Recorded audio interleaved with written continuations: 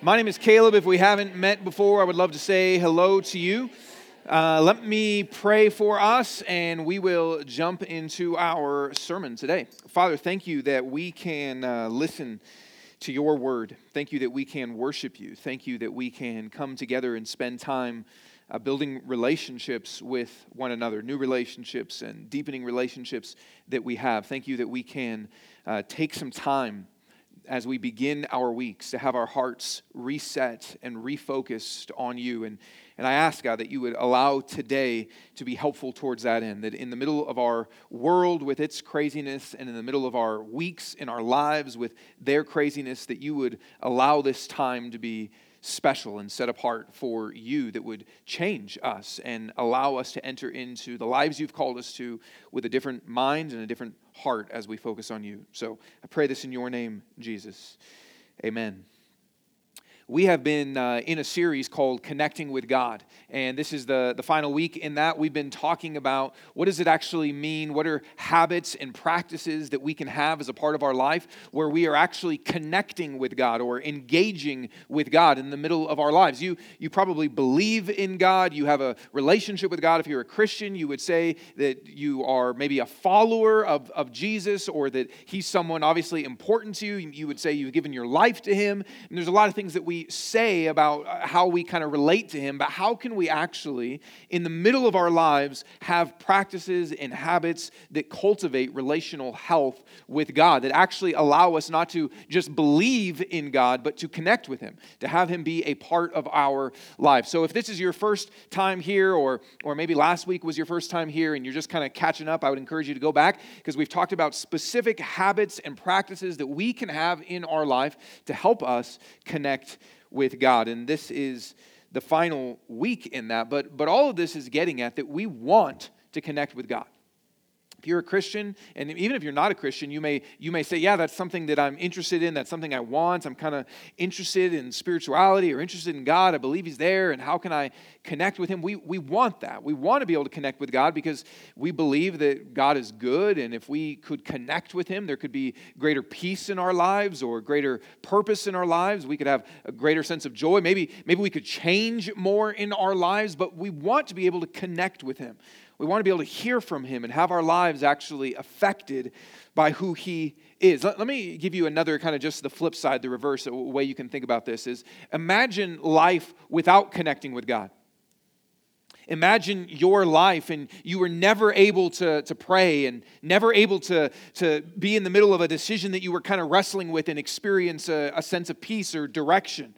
Imagine in your life going through struggling and suffering and never able to experience comfort from God, never able to experience hearing God's voice speak to you, and never being able to hear God challenge you or change you in certain ways. I mean, we don't want that life. We want more of who God is and to be able to connect with him. And we've been talking about this, and it can be a struggle to connect with God, and there's ups and downs in your life, and we've been talking about all sorts of different ways, but today we're going to talk about kind of a key practice that in some ways ties all of the different things that we've talked about together. And we're going to talk about reading the Bible and being able to listen and hear from God in the Bible, because this is one of the keys that really combines all of the stuff that we have seen. So the question for today is really just, how can the Bible help me connect with God? How does the Bible help in that regard? Maybe some of you have tried to read the Bible. You've maybe done a Bible reading plan. Usually, you got to start thinking about those goals that are going to fail in February, but as the year sort of comes to the end, we start thinking about, okay, 2020, that's the year, finally, is the year that I lose 40 pounds and, read my Bible all the way through, or whatever it might be, or gain 40 pounds, get that creatine and, whatever. Do they still use that? And get injections of human growth hormone or something, I don't know. What are we talking about? You've maybe read the Bible, right, and tried, maybe wanted to read the Bible, or maybe you regularly read the Bible and would want to know, man, how can I experience this more in a way that actually helps me connect with God? It's not just a kind of a religious practice, or maybe some of you just aren't even sure. You're like, yeah, I know the Bible is there, but is it really something I can use to help me connect with God? I talk to a lot of people that say, I pray, but reading the Bible is kind of like, I don't know. And it can be a difficult thing. It's not an easy thing sometimes to want to or even know how to. So how can we use the Bible to actually connect with God? Because what if you could actually hear from God? What if you could actually get to know Him? I mean, for some of you, if you were able to hear from God in your life, and think about that. If you were able to hear from God in your life, for some of you, and that would create in you deeper peace in the struggles that you have. For some of you, that would create clearer direction of where you're trying to go and discern things in life. For some of you, it might just create a deeper sense of beauty of the world around you as you got to know the Creator. I mean, it could do all sorts of things if we were actually able to hear from God. So our question today is just how can we use the Bible to help us connect with God as we have been talking about. So to understand that, we need to explore kind of a few questions together. And the first that we have to ask is just what is the Bible? Because there's a lot of confusion around what the Bible actually is. And there's a lot of misunderstanding around what the Bible actually is. And let me just say this too. I'm not going to tell you that the Bible, I am going to say this just in a second, but I'm not going to tell you the Bible is true. I'm not going to try to tell you that this is from God and it's His Word and you can trust it. This sermon today is not about that. I believe all those things. We believe all those things as a church. And if you've got questions about that, of how can I trust the Bible and how do I know this?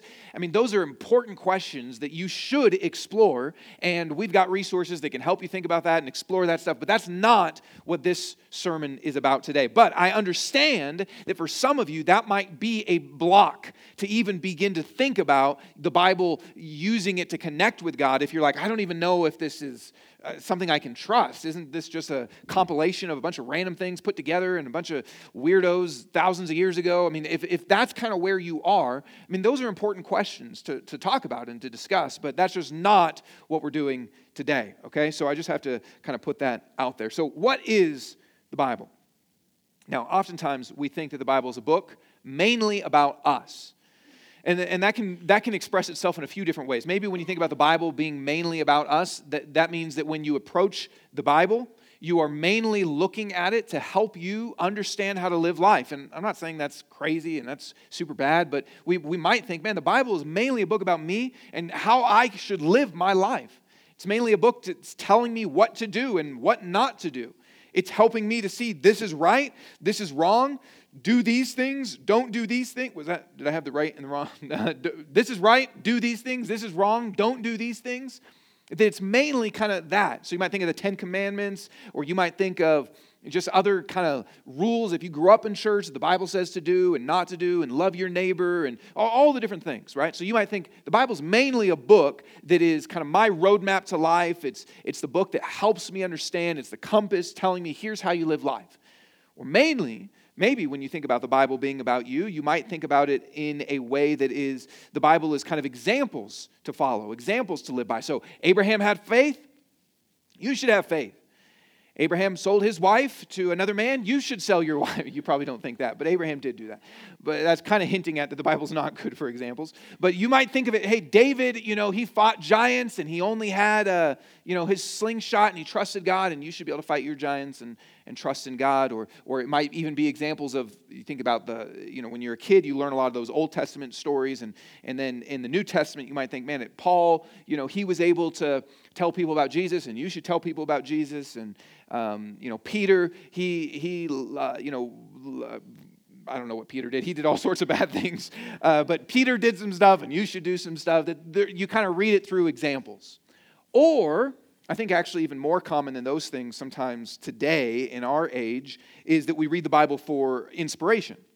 So the Bible's about me, so it's either rules for how I'm supposed to live a good life, it's examples for how I can kind of see, here's kind of the heroes of the faith, and I can follow them, or it's inspiration. So some of the most popular verses in the Bible, a lot of times people do surveys around this stuff and just kind of say these are the most downloaded verses or highlighted verses in different apps and stuff, and a lot of times it's some of those inspirational verses.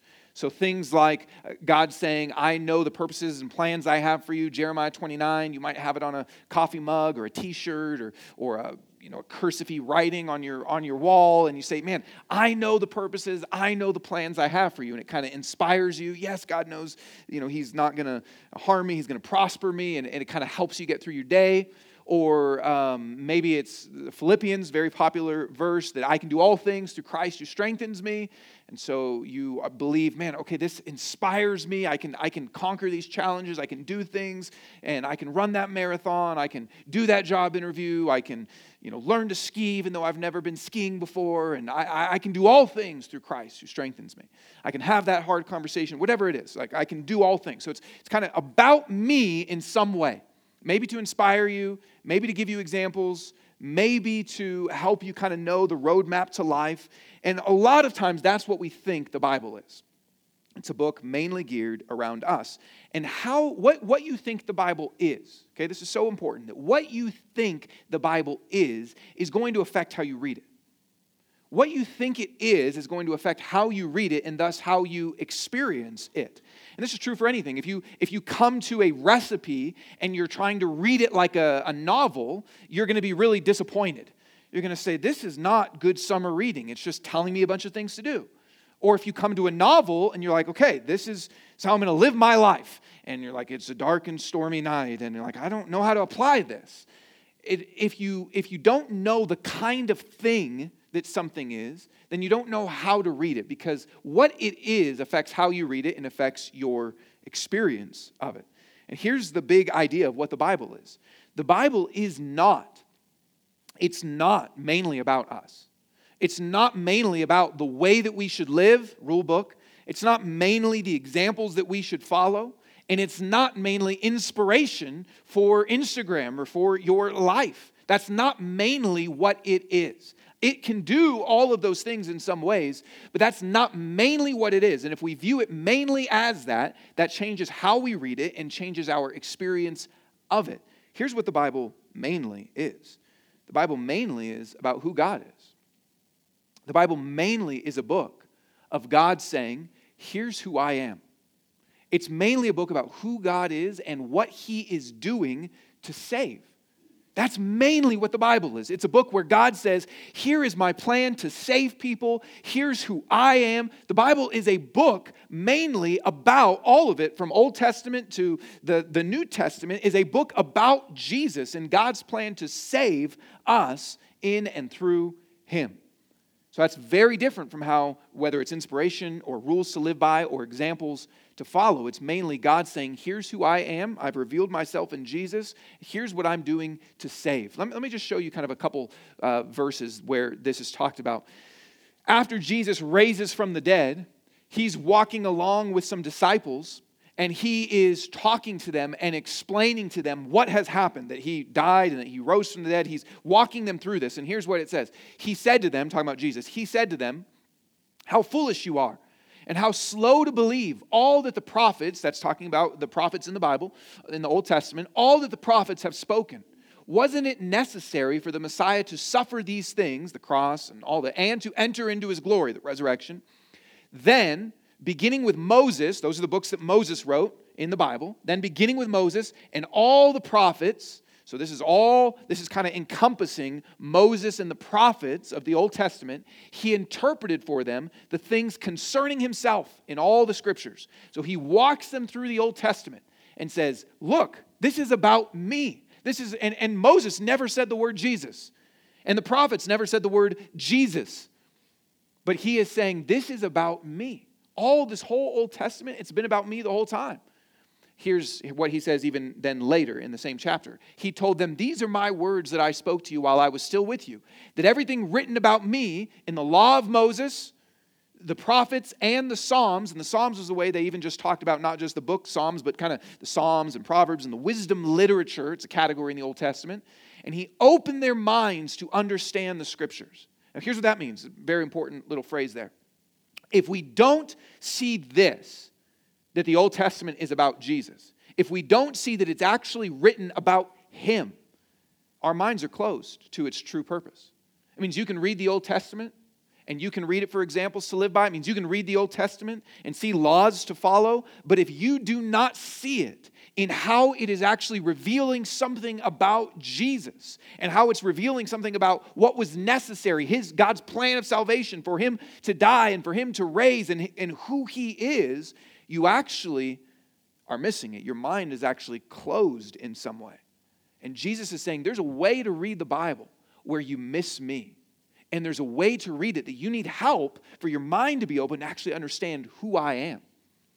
Here's what Jesus says also to the Pharisees. Now, let me just, before you read this, because I don't want you to see it for a second. The Pharisees are the religious leaders. They're the teachers of the Old Testament, of the Bible. So these are the pastors of many of these people. Again, think about an oral culture and not a bunch of screens and stuff like that. I mean, these people had giant, if not most of, but giant chunks of the Old Testament memorized.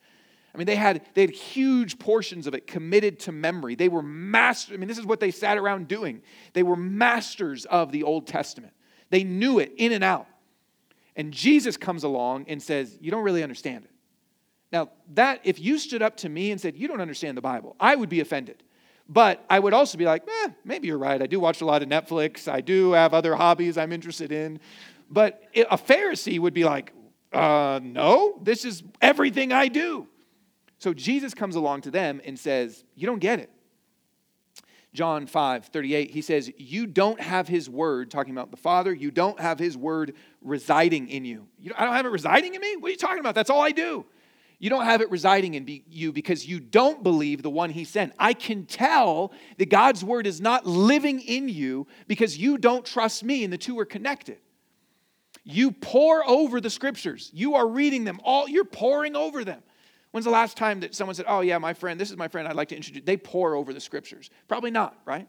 You pore over the scriptures because you think you have eternal life in them. You see a value in them. You're trying to get something from it. And yet they testify about me.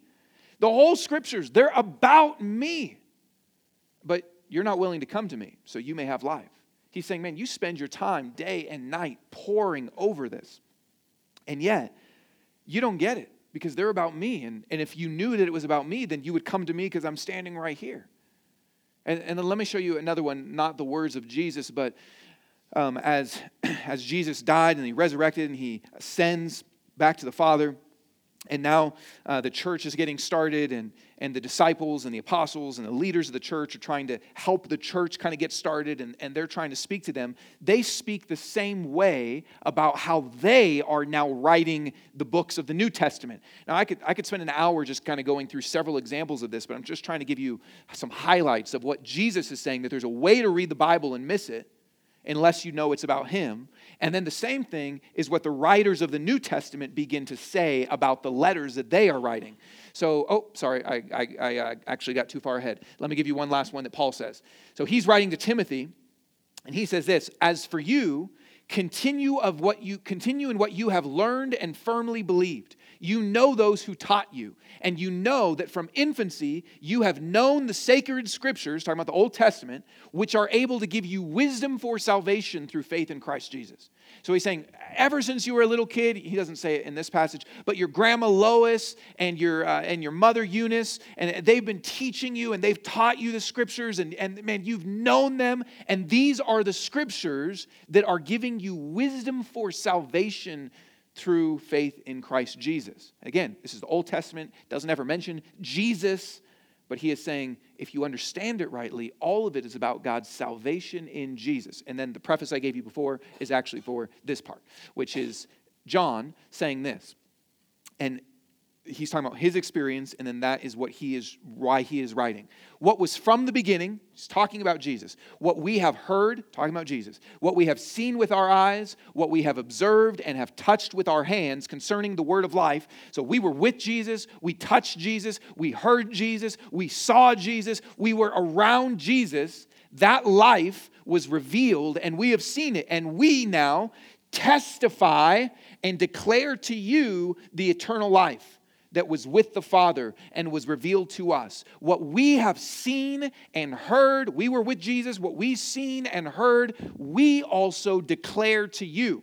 So he's saying the whole reason that we are writing the Bible is not just so that you know the things to do and not do, not just so you have examples to follow, not just so you're inspired in your life, but we want you to know the Jesus that we knew.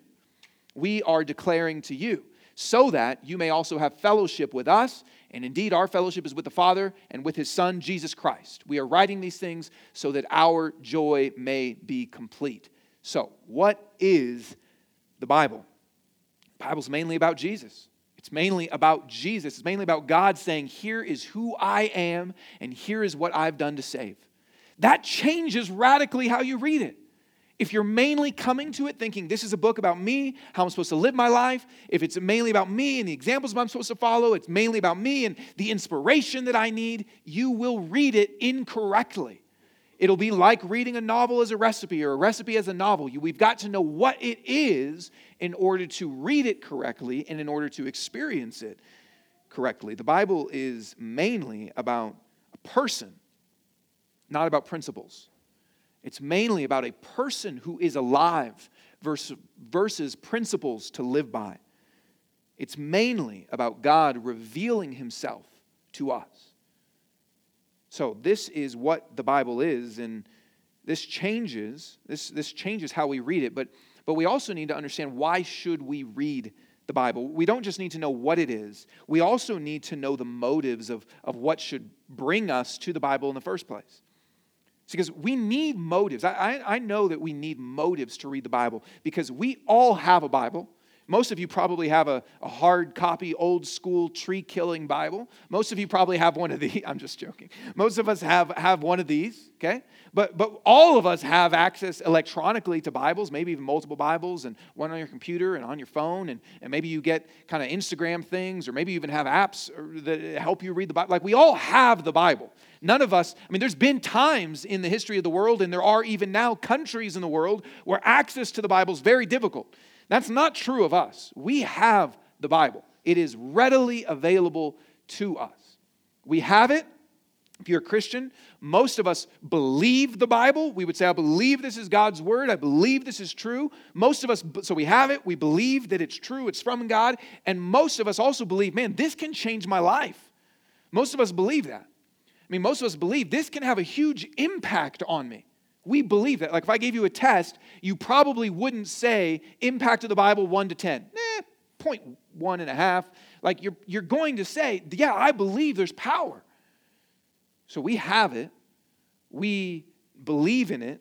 We even would probably say in our life it has affected us. And yet, statistically speaking, they do studies on this every year, but statistically speaking, most of us don't read the Bible that often. Okay, most of us don't read the Bible that often. And I'm not going to ask you to stand up and, out yourself, but we just know that that's just a statistical truth, that most of us don't read the Bible that often. So my point is, we've got it, we believe in it, and yet we don't read it that often. And I know, like, you probably, man, I do read it, I'm trying to read it, I know.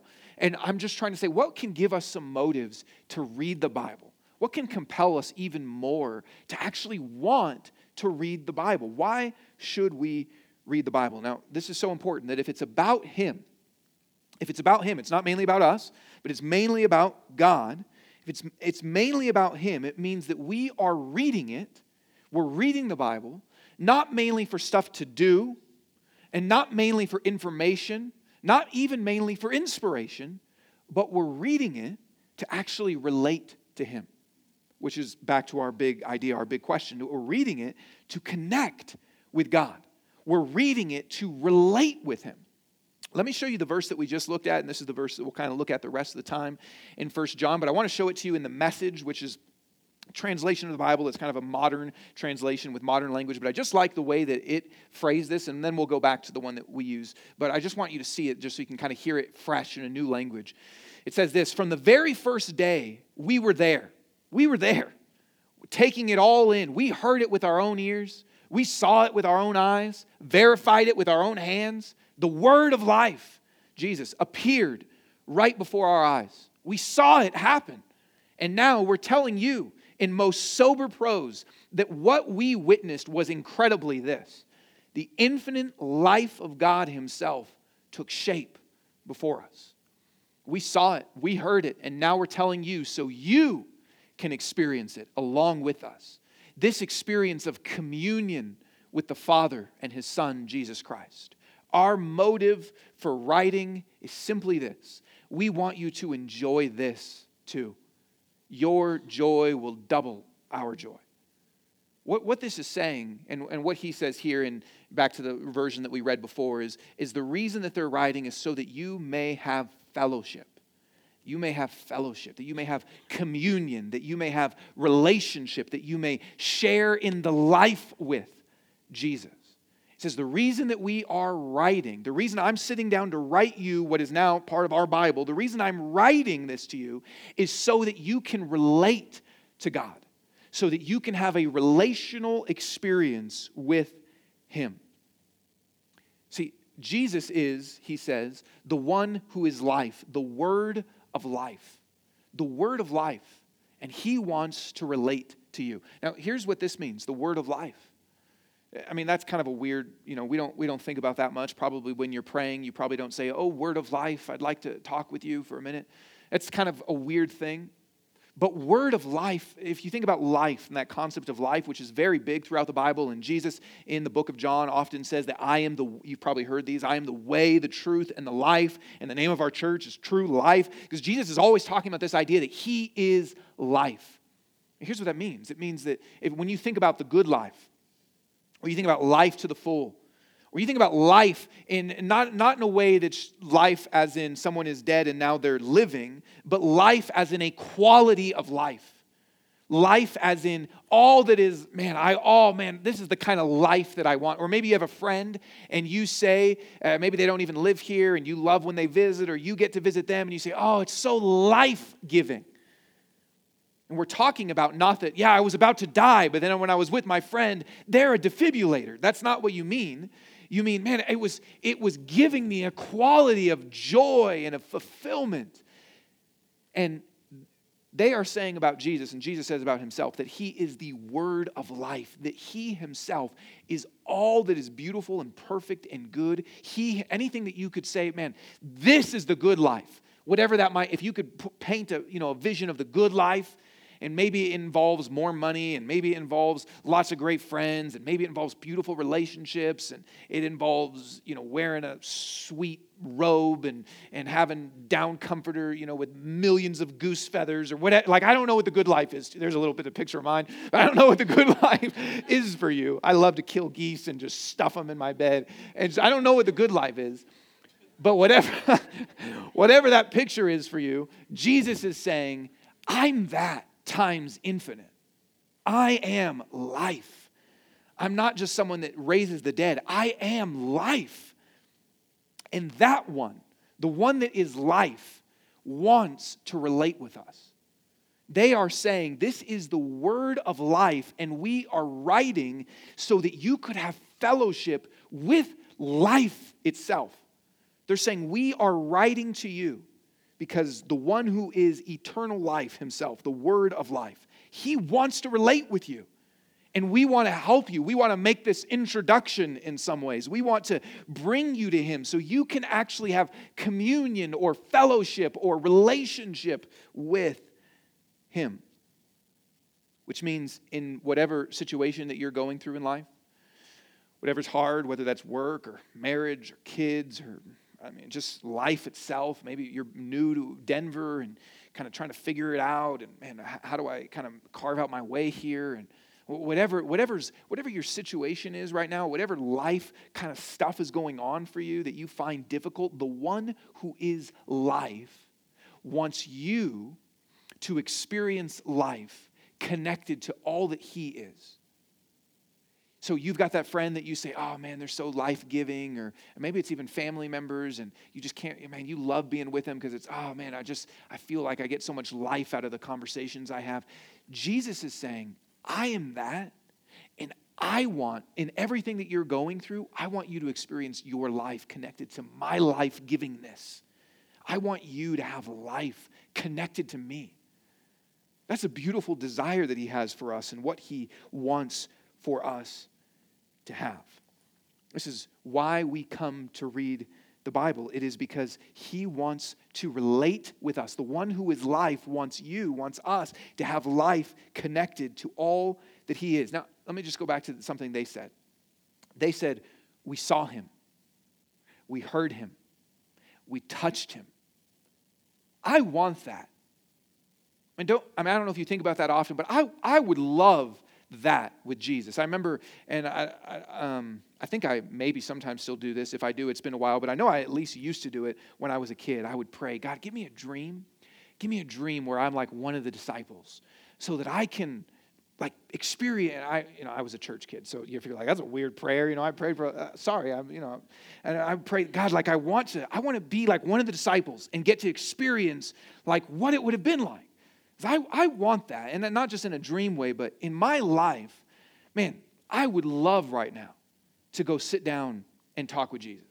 I would love right now to be like, Jesus, what do you think about this? And be able to hear him and touch him, to actually physically be around him. And they say, that's what we had. We heard him, we saw him, we touched him, and they don't go, ha ha. And they don't say like, sorry that you don't get that, but it's a rough, we had it, sorry you don't. That's not what they say. You know what they say? We had it, we touched him, we saw him, we heard from him, we were there with our own eyes. And now we're going to declare it to you so that you can experience the same thing. See, they say that Jesus revealed himself. That life was revealed. Jesus revealed himself to them. He came to this earth. He was with them. He walked with them. They could touch him, see him, hear from him. They lived life with him. He revealed himself to them. But now they say, we are declaring to you so that he can be revealed to you. He was revealed to us, and now we are declaring him to you so he can be revealed to you. You see, any relationship that you're ever going to have, one of the core aspects of relational health is going to be someone revealing themselves to you. Like for those of you that are single and you're dating and maybe you're here even on a date, welcome, at church. It's a great place to start your relationship. You should break up. No, I'm just kidding. Dang it, we picked the wrong church today. One of the cores, like if you're dating, you reveal a little bit of yourself on your dating profile. Right? All the best parts, not usually the bad parts, unless it's sort of like job interview. I'm too committed, I'm too passionate of a lover, or, whatever. But you reveal something of yourself, right? You say, there's more laughter on that. Maybe someone actually put that. You reveal something of yourself. You say, here's who I am. Because the core of any relationship and how relationships start and further is you have to reveal something of yourself. And I think it was C.S. Lewis that said, I know it was C.S. Lewis, he said that friendships, one of the ways you could just even describe a friendship is people beginning to share secrets with each other little by little. And you think about that in your relationships, that's true, right? That you start a relationship and then you reveal a little bit more of yourself, you reveal a little bit more of yourself, you reveal a little bit more of yourself, and that's how relationships often bond and form. That they have to have as the core, you revealing yourself. Now, all of that is to back up to this and say, what they are saying is Jesus revealed himself to us. We got to experience that. God himself, he revealed himself to us. He let us get to know his heart. He let us get to know his mind. He let us get to see his actions, and through that we could see what his will and his purpose was. He revealed himself to us. I want that. And what they say is the way that you can have Jesus reveal himself to you is through what we are declaring, or through the word, through the scripture, that he reveals himself not just to them. It wasn't just something that these lucky 12 people got to experience. It is something that he is saying, I want to, God himself is saying, I want to reveal myself to you. I want you to be able to get to know me. I want you to be able to see me. To see my heart, to see my mind, to see my will, to see who I am. Not just so you can say, ta-da, here is me, but because that's the core of relationship. And he is inviting us in to experience that. Let me give you another illustration around this. With all good books, and I know probably some of you are readers, some of you are not readers, so I think it's true with good books and good movies. Okay, we just finished watching, I've seen it before. I don't know why I feel the need to say that, just to show you I'm a true fan. But we just finished watching Friends on Netflix. My wife had never seen it before. And all good show. We watched all good shows, okay? All good movies or television or books draw you in, right? And they make you kind of feel like, oh, I want to be a part of this. Or I am a part of this, if it's good. Like when Friends ended, there was some sadness, in a little bit like, oh, it's our friends, it's over, They're getting so old and they're having babies and they're moving out, spoiler alerts, and they're moving out of the city, it's real life, this is what actually happens. And you're like, oh, man. And because you're brought into the story. When my wife read Harry Potter, she was just like, oh, when she closed that book, oh, so sad, it's done, it's over. Harry, I had a relationship with him for so long and it's done now. Like good books make you feel like you are being brought in and drawn in. Good movies make you feel like I feel like I helped destroy the ring in Mordor. Like I feel like that. I think it might be true. And you don't laugh. I'm serious. They make you feel like you're a part of the story, right? Because they're bringing you in. Because there's something of the characters revealing themselves. There's something in the story saying you can be a part of this. Now, the Bible is like that, except it's actually true. It's not just a feeling of like, oh, I feel like I'm being brought in. I feel like I get, because the Bible actually says about itself that it's living and active. And so God is actually saying, here's who I am. And listen, it's not just, so from a movie, it's the director or the producer. In a book, it's the author. Their intention is to make you feel that. They want you, they are trying to draw you into the story. Okay, Jesus wants to draw you in to himself. Not just a story, but the Holy Spirit himself is actually speaking, saying, I want you to see me. I want you to be brought in. I want you to know me. Not just as like a mind trick, but actually to be brought in and be able to fellowship with me, to commune with me, to know me. Why should we read the Bible? It's a relational activity that the God of the universe himself is saying, I want you to be brought in. I want you to be able to know. Isn't that so much better than here's how you need to live? Or even, here's some inspiration for your day. The God of the universe is saying, I want to bring you in to know me and relate to me. The one that's life himself. All perfection is saying, I want you to have life connected to me. And which means, what they said, we read it for joy. We're writing these things so that our joy may be complete. I mean, if you could have that, what we're talking about, your joy will be complete. He says the reason we are writing the Bible, and thus the reason we want you to read it, is so that you would have an experience of joy that is overflowing. I mean, look, we all know this, that the greatest joys in life, the greatest joys in life are relationships. Right? There's a lot of great things in life. I mean, we in this room, there's probably different activities that we like. I love to hike. I love to eat donuts and cinnamon rolls. I love good movies like Lord of the Rings and other things. I mean, there's a lot of stuff that we love and we get joy from. But if you could choose, and this might be a hard choice for some of you, but if you could choose, have a delicious steak, or if you're a vegetarian, a great cabbage. If you could have one of these, actually, I love cabbage, okay? If you could have one of these, or you could have a best friend. Like, there's no joy in your life. If you could have an amazing trip to the Bahamas, or you could have a best friend for the rest of your life, or a spouse, or all of your broken relationships could be healed. Like, whatever, like, none of us are, unless, and this would actually only prove the point, unless you've been so hurt relationally that you don't even want to go there. But naturally, we're always going to pick relationships over any other joy because they are the greatest joys in life. And if relationships are the greatest joy, then the best person is going to be the best relationship. The best person is going to be the best relationship, and the best person is thus going to bring the most joy, and God is the best person that there is. So to actually be able to be involved in relationship with Him has the ability, even if you say, I haven't tasted that, I haven't experienced that, that's not how I read the Bible. I'm just telling, like, just conceptually, you know that the greatest joys are relationships, and the greater the person, the greater the joy that's available. And so God himself is saying, I want to have a relationship with you and bring you into it. That must mean that your joy can actually be complete. Whatever joy you have right now, whatever joy you experience in life right now, Jesus is saying, it's not complete yet. And I want to complete it. Whatever joy you have in life, Jesus is saying, to get to know me more, to experience me who is life, to experience relationship with me more, your joy will complete more and more. So that whatever it is in life that you are experiencing and you feel like you lack joy in that area.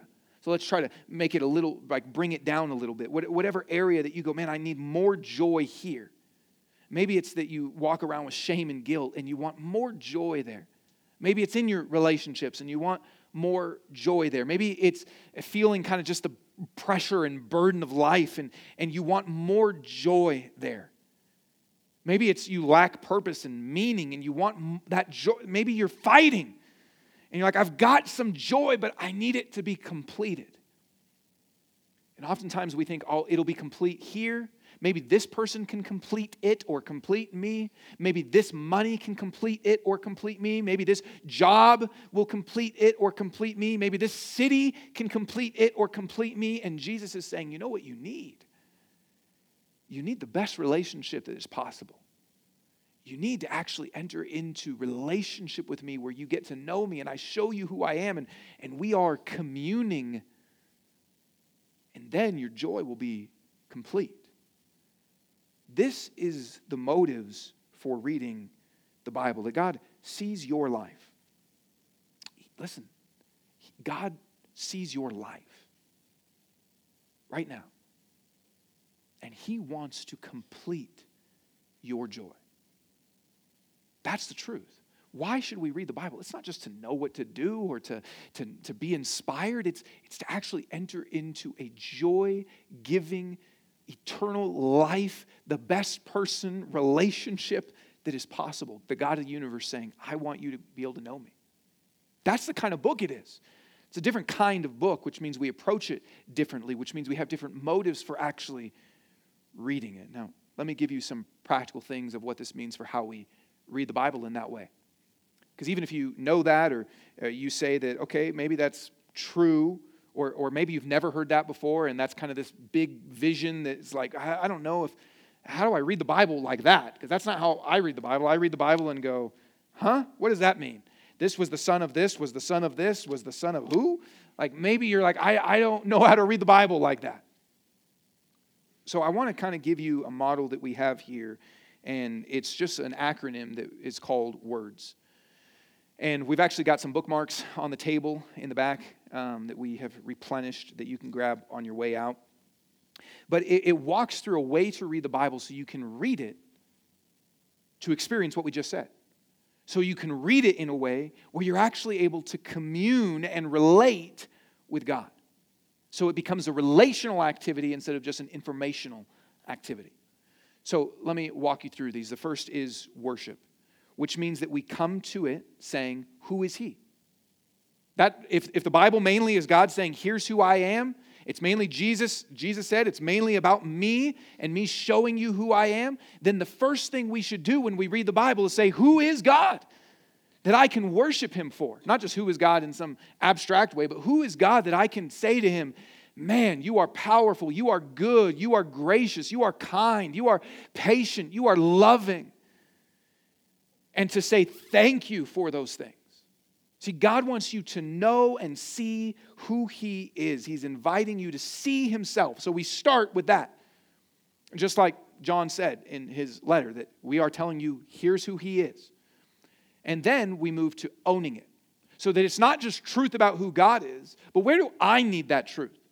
Not just here's who God is, but where do I need to believe that? Where do I need to personalize that or own that for me? Because there's a lot of truth about God that the Bible tells us that maybe right now you don't particularly feel a need for. I'd say God's in control of everything. And you go, okay, yeah, I believe that. But that's not really what you need to hear. You need to know and hear and experience that God is gracious to you. You see, so we start with who is God, but then where do I need that? Because this is true whether you know it or not, and I think probably many of you feel this. There's something about God that you need today. There is something about who God is that if you could have more of that if you could know it deeper in your bones, you would go, yeah, I need that. I need to know more that He cares for me. I need to know more that He is for me, that He loves me, that He's gracious when He sees my sin, that He is patient with me and my struggles and my failings, that He is kind to me and wants good for me, that He is in control of the chaos that I feel in my life, that He's holding things together even when it feels like everything's falling apart. Like there's something about who God is that you need to know today, and God wants to speak to you. He doesn't just want to say, here's who I am. He wants to say, here's who I am to you. To have fellowship, to have communion, relationship with you. That's a personal thing. God wants to talk straight to you. And then we move to R, which is repent, which is to say that we confess where we're not believing those things. So we say to God, man, you're revealing truth. You're telling me here's who I am. You're saying that here's where I need to see this. But God, I don't believe that right now. You want fellowship with me. You want to reveal yourself to me. You're saying here's who I am. And God, I'm saying I don't really believe that's true about you. You're saying, God, I don't really trust that that's who you are. So to repent is to confess to God our lack of belief in who He is saying that He is and how that manifests itself in our actions. And listen to me. God wants to convict us. He wants to show us where we don't believe, not to condemn us, not to say, you don't believe, how dare you, but because He wants to help us. He wants to say, look, there's some things about me you don't believe right now, and I want you to experience the joy of having life with me. So let me help you see who I really am. And then we go to do, which is oftentimes where many of us start. This is kind of the obedience place, which is, so God, if all this is true, if this is who you are, and this is where I need it, and here's where I'm not believing it or not living in line with it, so what does that mean that I do now? And this is where we do come to the things that the Bible says we are to do, where we are to obey. And we ask God then, God, so help me to live the way that you reveal. Help me to live in line with relationship with you. Help me to practically obey and apply the things that you are speaking to me. And God, listen, God knows best for us. There's nothing God calls us to do because He's just like, I know how to ruin their life. God knows best. He designed the world. He designed us. And so when He calls us to something, He's saying, I want you to experience more life, more joy. So come, let me show you where it is. And then we get to S, which is to share that, which is really what John is saying that they're doing. He's saying we experienced who God is. It was personal for us. He doesn't mention repentance, but they repented of things that they didn't previously believe about Jesus. We've lived in line with this, and now what we experienced, what we saw, we're telling to you so that you can experience it. And we do the same. See, we get to know God. We have an experience with God. We have an encounter with God. He reveals Himself to us. We start to live in line with Him. And then God, whatever God does for you, He wants to do from you. Whatever God does to you, He wants to do through you. So He says, here's who I am. And then we are able to use that to pray for other people, to say, man, I bet they need that about who you are in their life. And we're able to use that to talk to other people, to be able to say, hey, what were you reading in the Bible this week? Or to be able to just share, man, you know something God's been showing me? You know something God's been teaching me about who He is?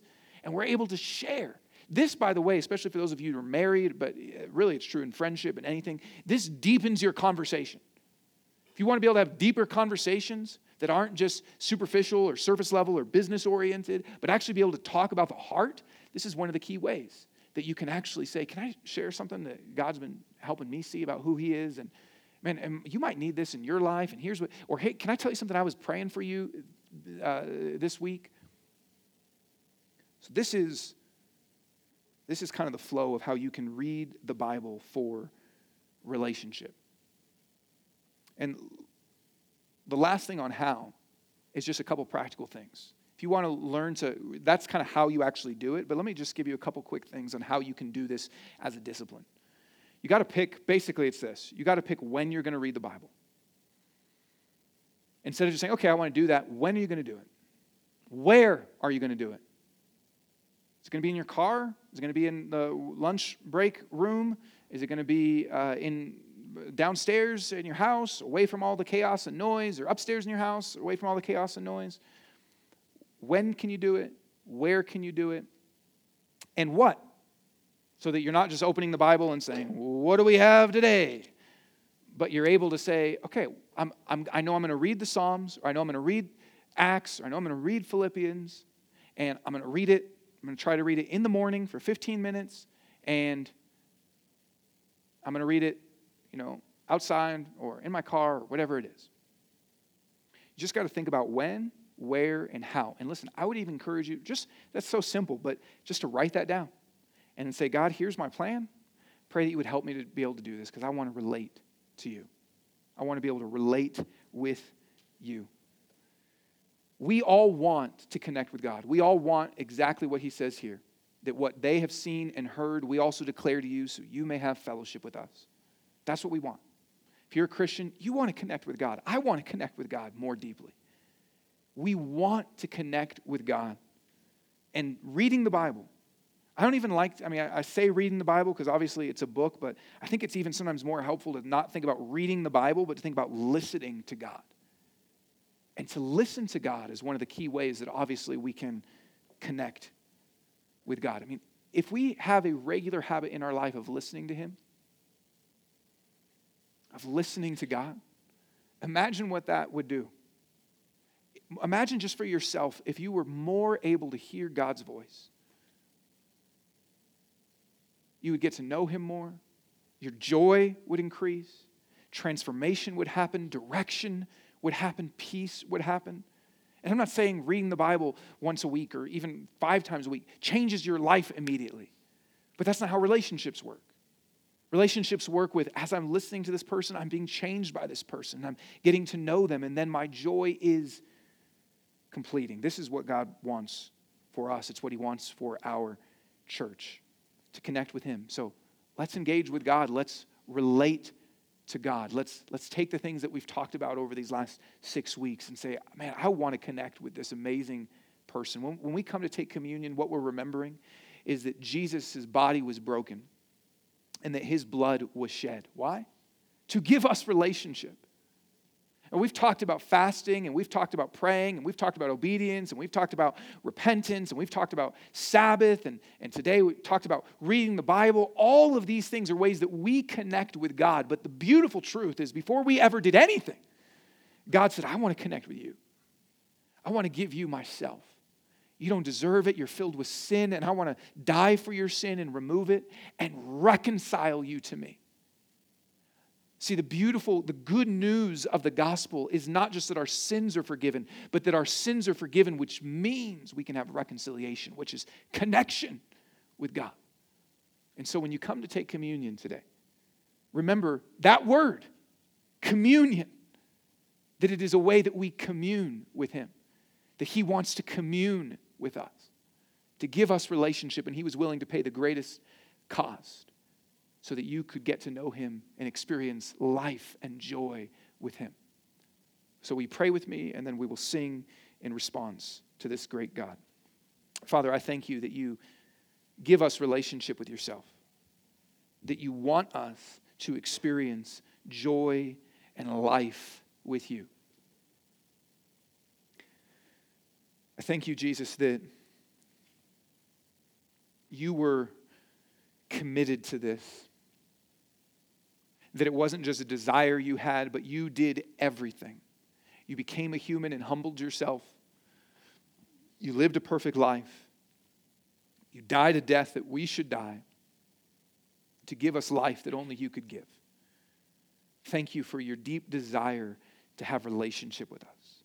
I pray that you would let these truths go even deeper into our hearts, and we would be able to celebrate that and experience that even in these next few songs together. In your name, Jesus, we pray.